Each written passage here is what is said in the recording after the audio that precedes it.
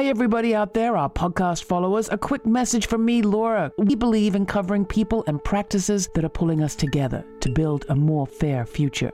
And we hear every day from people that programming like this is important to them. As non-commercial, not-for-profit media, we don't spend as much as the other guys, but we don't have as deep pockets either. We rely on you. So what do you say? Are you ready to pitch in to expand the support base for reporting about possibility and love? Or to let the drone of commercial cynicism take over even this space in the airwaves? Please donate now at lauraflanders.org/donate and spread the word. Thanks. Here's this week's show. Hi, I'm Laura, and this is the Laura Flanders Show, a TV and radio program that shines a light on the solutions of tomorrow today. We report on the people and movements driving systemic change from the worlds of politics, arts, and entrepreneurship. Welcome. 2022 may well go down in history for the number of anti-trans bills introduced into state legislatures and the successful passage of many of those bills. Over 300 banning books, medical treatments, even access to the bathroom were introduced in 2022, and the ACLU's weekly tracker can barely keep up. As this is all happening, the Supreme Court is poised to strike down Roe v. Wade, okaying states banning abortion almost totally, as many are rushing to do as we speak.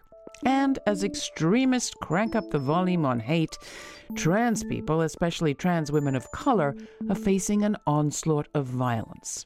Today's guest is the producer of a podcast miniseries called The Anti-Trans Hate Machine, a plot against equality, which traces the people and the money that got us to this place. She is Imara Jones, the creator of Translash Media, a cross-platform journalism, personal storytelling, and narrative project which seeks to shift the culture, create empathy, and save lives. Her views on the intersection of gender identity and racial justice landed Jones on the front page of Time magazine in 2020 for her piece, Why Black Trans Women Are Essential to Our Future. And in 2019, she chaired the first ever United Nations high-level meeting on gender diversity.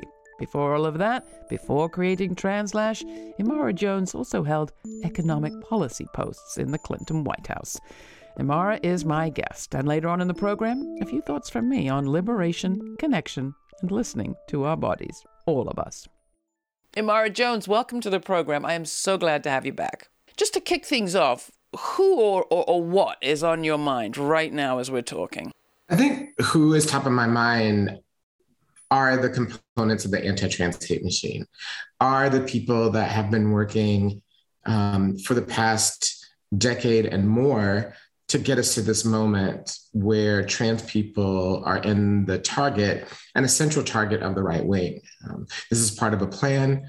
This plan has been, as I said, years in the making. There have been hundreds of millions of dollars that have flowed into the components of the anti-trans hate machine.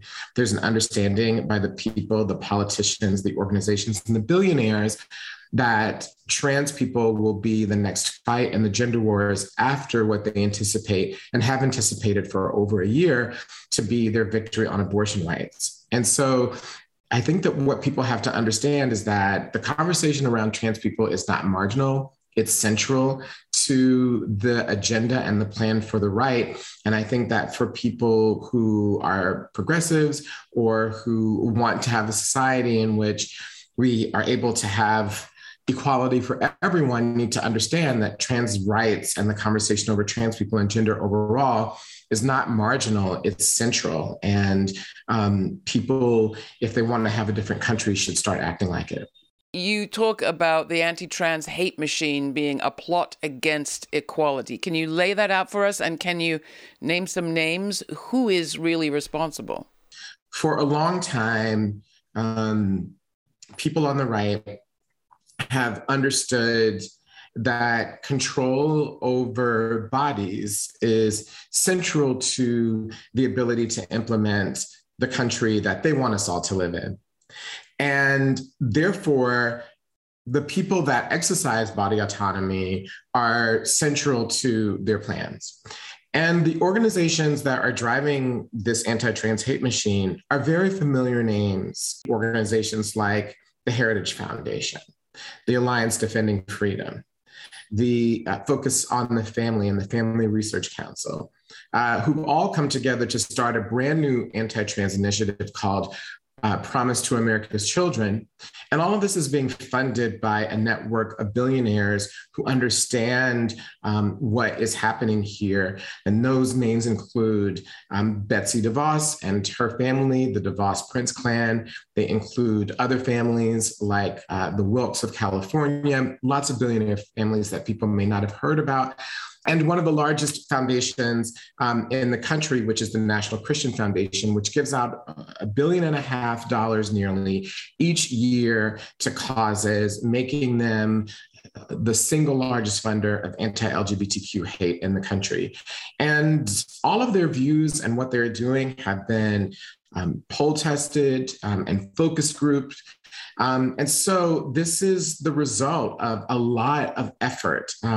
And there's an entire part of the Heritage Foundation called the DeVos Center, named after Betsy DeVos's father-in-law, who was a font and has been a font of anti-trans legislation and governing. And the people who ran that were moved into the Trump administration, which was really the beginning of institutionalizing and then thinking about how to turn the government against trans people. So we have money, we have nonprofit organizations, we have government and institutional capture within officialdom. We have focus groups and the ability to be able to think about messaging. And all of those things have been brought together to bring us to this moment. It's a very, very intricate, well thought out, overlapping enterprise. Our country is rooted in genocidal violence against Native Americans, in slavery, control of bodies, enforced motherhood. So it's in some ways not surprising that we're still dealing with these things. But why do the folks that you've mentioned care so much? And why is this such a cutting edge for them right now? Because they built an entire operation that is mobilized around the issue of gender for abortion rights. And there's an understanding on them that in order to continue to have people mobilized with respect to money and voters and grassroots energy and organization, that they're going to have to give them something new to do. And that something new to do is to focus on trans people. For example, we're already seeing doctors that treat trans people being targeted just like abortion doctors. That's a new thing that just happened, just started this year. And they are seeing how that plays out, the impact of that. And if that works in certain places, then it's going to be expanded. It's not going to be limited. And so I think that that's one thing. And the second thing is that they have a very clear view of the type of country that they're building, and it is built upon control.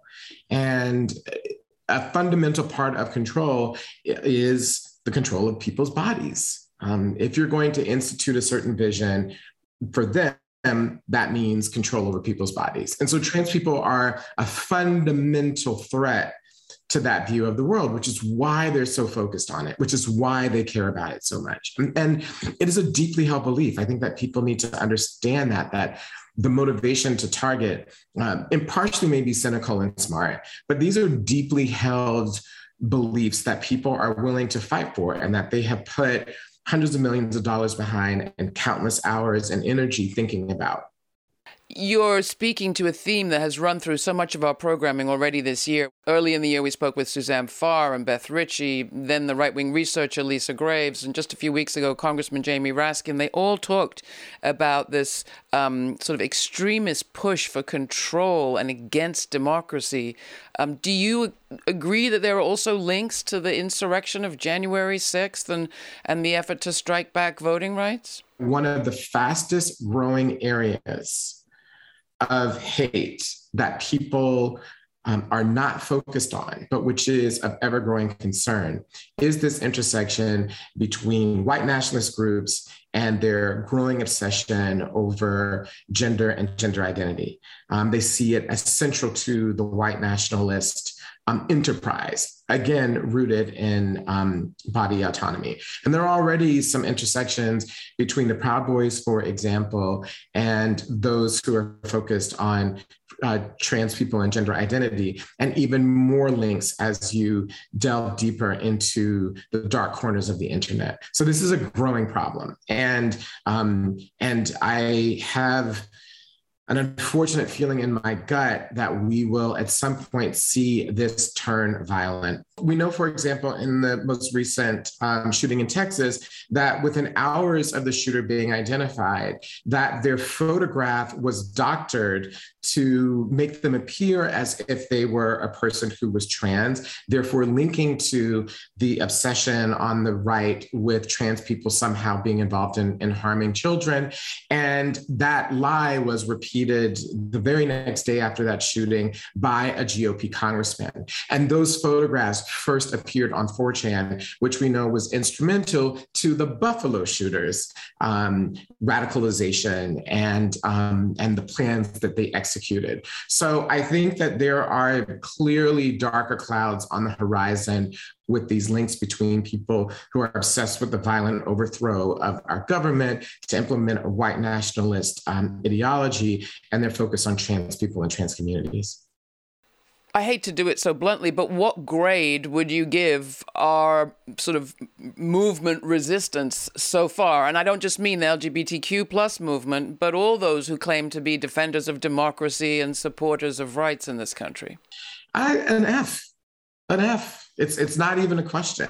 The failure to grasp these links, the failure to understand the components of what are happening on the right, the failure to understand the energy, the focus, the money, the coordination, the drive. And as I tell people all the time, if you're just now beginning to focus on the intersection of trans people and growing far-right ideology and its impact on the rest of us, then you are already 10 years and hundreds of millions of dollars behind the right. So if you're just starting to think about it, you're already at a tremendous deficit. So I think it's an F. This is the Laura Flanders Show. I'm Laura. My guest is activist, economist, and award-winning journalist Imara Jones. She's the founder and CEO of Translash Media, a cross-platform journalism investigative and narrative project, which seeks to shift the culture and save lives. Imara Jones is also the producer of the podcast miniseries The Anti-Trans Hate Machine, a plot against equality, which details the forces driving the anti-trans backlash in the U.S. You can watch this episode and see Imara Jones in action, as well as clips from different projects produced by Translash Media on our YouTube channel, as well as on over 300 public television stations around the country. And while you're there, sign up for our weekly newsletter to get information on all of our streaming extra events and web specials, including the upcoming podcast release of the full uncut conversation. And lastly, you can find my last interview with Imara Jones and more of our LGBTQ coverage in our archives, which are kind of great to explore as we enter Pride Month. Check it all out at lauraflanders.org.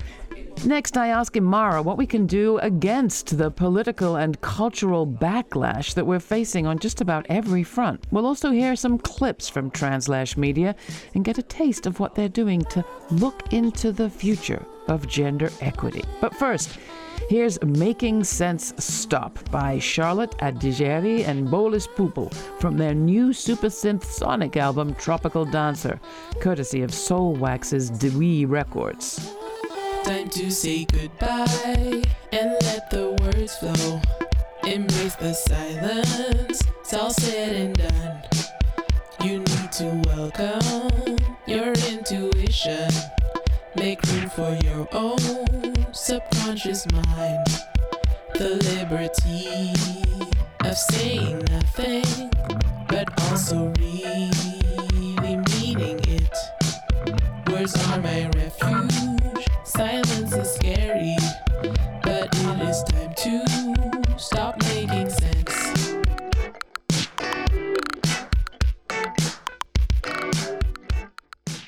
So what do we do? I mean, I know that your project, Trans/Media, is a part of what do we do. There's a culture piece and there's the political piece. And we often say that culture precedes policy change, but it seems like they are going in divergent directions. How do you see your platform functioning in this moment?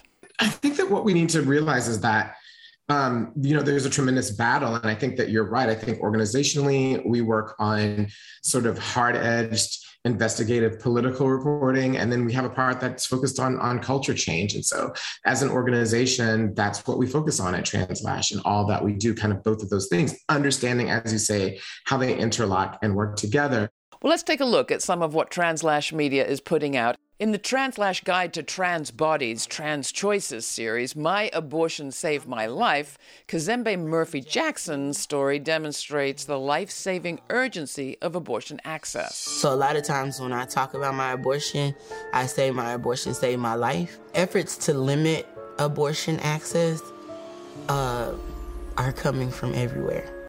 I think it's important to include trans and queer and non-binary folks in the conversations about abortion access. One, because inside of the trans community, there's not a lot of talk about abortions or uteruses, especially once people have gone through like a medical transition. They don't want to talk about the past. And I feel like because there are other people other than women that get abortions, there needs to be people telling their stories, because stories have power. Here's a clip from The Future of Trans. In this documentary, Imara shares her childhood and interviews trans activists, introducing audiences to gender non-conforming communities and people all across the country, and highlighting national leaders, too. I grew up in Atlanta as a boy, even though I always knew that I was a girl. This total split between who I was inside and how I was allowed to present in the world made it impossible for me to see myself accurately, made it impossible for me to see my future. I did imagine a future. It was a future of Star Trek. It was a future of Star Wars. Who I actually was, however, was nowhere to be found. Now, as an adult, I want to give myself the gift of imagining a future with me in it. What do you see as our future? It looks like us being human beings.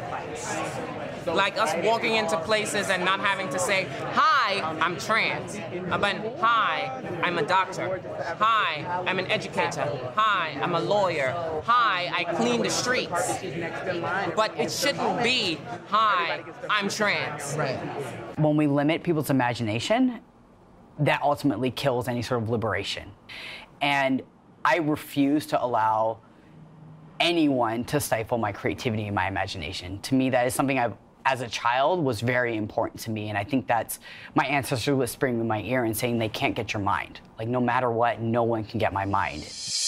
We can't overestimate the cultural progress that's been made for trans people, because we also know that there's a growing backlash. So we know that, for example, people with tremendous reach like Bill Maher and Dave Chappelle, who are getting, in Dave Chappelle's case, someone who received support from the highest levels of Netflix to engage in anti-trans conversation and rhetoric that puts people at risk because of the precarious nature of everything that we've been speaking about.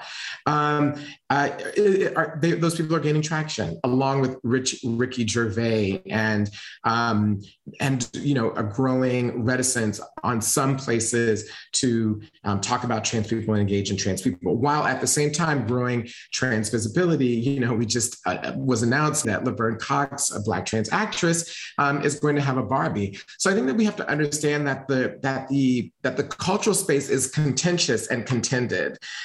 So I don't think that it's not like we're making progress on culture and that's getting better there and politics are getting worse. I think that the cultural space is much more contested and fraught, which underscores what's happening in the politics. So we don't know how this is going to turn out. It should also be mentioned that Mattel, in addition to issuing this new doll, did say that they were going to make a contribution to the nonprofit Trans Family SOS, which takes us to the question of money. You were an economist originally by training. You worked as an economist in the Clinton White House. What's the connection? I think that what we have to understand about the anti-trans movement is that it is funded by billionaires. It is funded by people who have more money than you could spend in thousands of years at a normal rate. And if a collection of them are coming together to fund this, then it makes sense that we've gone from, for example, basically a half dozen anti-trans bills in 2019 to 300 this year. That's how you get that type of step function increase because of the impact of money in organization. So money is a really important part of this. And, trans organizations across the board are vastly underfunded. And also, more to the point, other places that are part of supposedly progressive networks and communities are also vastly outgunned and not focused on trans issues. A lot of places, for example, don't have trans people on staff, so can't even make basic decisions. So I think that there are some fundamental weaknesses of in the infrastructure, money being a key one, that is driving kind of this moment. And until these structural things get fixed and addressed, then the momentum is going to be with the right. It's just fundamental. And what can you tell us about trans resistance at this point? Mutual aid, fighting back. There is that side of the picture too. I think that goes to the heart of what the hope here is. For me, when you were saying, what can we do? I think that this is a part of it, is to find the local people that are fighting this. So for example, Tent in Texas is a very small group. I think there are 4 full-time people for a trans organization that's supposed to be helping to stem the tide statewide that needs help. And that's replicated across the board. So there are trans organizations, as you say, fighting back. There are mutual aid societies that are figuring out ways to get medication and support for trans people who need gender affirming care, and in places where that's becoming harder, helping those people travel to places where they can get that care. There is a growing understanding on trans legal organizations to begin to lean more into this fight and battle. I also want to say that also a part of the hope are trans youth. As I tell people all the time, sometimes the only thing that's standing between our community and total disaster are trans youth and their families who decide that they're going to speak up and speak out. And I'm talking about people who are as young as 12, 13, 14, 17, who get together with their families and go to hearings and decide that they're going to speak out, or they decide to organize rallies. And it's their voices that in some cases have been able to halt this legislation. So I think the seeds of hope are there. They need to be watered and they need to be helped. How do you advise people that feel exasperated, frustrated, or just plain old depressed in this moment at this state of play? We live in a consumer transactional culture where if things don't happen immediately or in a short period of time, it's somehow seen as a failure, or we get frustrated or we get distracted. And we have to understand that one of the things that the right is doing, and I'm just referring to it as a political movement right now, is they understand that these fights are long, that there are going to be some victories and losses, but the most important thing is to keep going and to learn from their mistakes. And so I think that there has to be an attitude adjustment in part amongst people who are concerned about social justice, about how to approach these and how long it's going to take, and just beginning to think about sustainability. I think the second thing is we haven't implemented none of what you said. There's not been an inversion of leadership. There's not been an inversion of resources. There's not been a fundamental thinking and reworking about how to make these fundamental changes. We talk about the number of bills. We talk about the number of attacks. Are there stories you've gathered in Translash, in the narrative side, that have surprised you, moved you, that you might want to share? I think about the story of Finn, who is one of the people that we profile in our series, who is now 17 years old, was 16 last year. Weird and scary. I'm not supposed to be the spokesperson representative of, trans people, of my age group. I'm just trying to be a kid, and it's not working. But why did we decide that you should do it? Because no one else is gonna. Yeah. No. Not here, at least. I am the token trans person. Finn is one of these people who has decided to speak out in Alabama against these bills at a tremendous cost to him and his family. Mainly the fact that he doesn't get to be a teenager. He doesn't get to be a teenage boy. And I think about Finn's mother, Trace, who stays up late at night thinking about whether or not their family should move out of Alabama, where they would move, how they would make ends meet, how she's going to make sure that her kid gets the care that he needs in order to survive. Well, I want to encourage everyone to check out Translash. There's more on that media platform than we've even been able to touch on here, but I urge you to check it all out. And Imara, I'm just going to end by asking you the question we often ask people on this program as we close, which is, what do you think will be the story the future tells of this moment? First, that this is the moment that people begin to understand that if they want a society in which everyone can thrive, including trans people, that there has to be a growing engagement and focus on the plight of trans people and trans rights. I think, secondly, the thing that I hope is the case is that all of the ideation that trans people are now focused on in terms of thinking about our futures and thinking about a future and a world that works for everyone, that all of that energy and visioning and work comes into full realization. If those two things are able to be fully realized, then it's going to be a bright future for everyone. I love to think of that bright future, and our bodies will be a part of it. Don't forget, we can't have a bright future without our bodies, people. Bodies are the first sight of liberation. Bodies are the first sight of liberation. What does it really mean to say that our bodies are the first sight of liberation? Well, I don't know about you, but it's been a while since I really spent a moment to hear what my body had to say. So this LGBTQ plus Pride Month, I wish you and me time to sit under a tree, by a beach, to feel that connection and to hear the body's needs and wants and desires. What would we change about how we live if we were really to pay attention? What would we change, perhaps, about society? The Buddhists would call it reconnecting with our Buddha selves. Marx would say it's breaking out of alienation. Whether you call it liberation or connection, I wish you pride.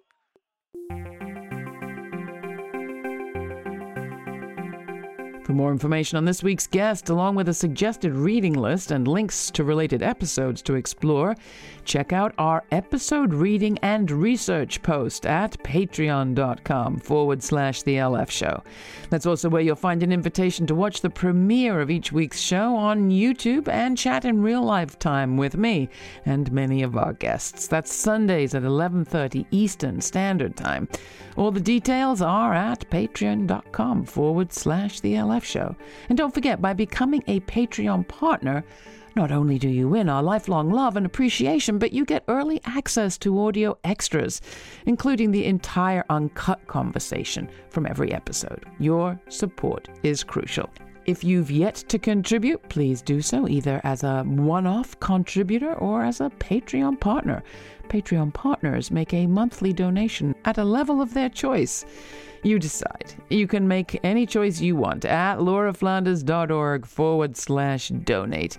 And no matter what you do, thanks for listening and for checking out our program. Please don't forget to share it with your friends. And if you're liking what you're hearing, give us a rating in Apple Podcasts or wherever it is you get this podcast.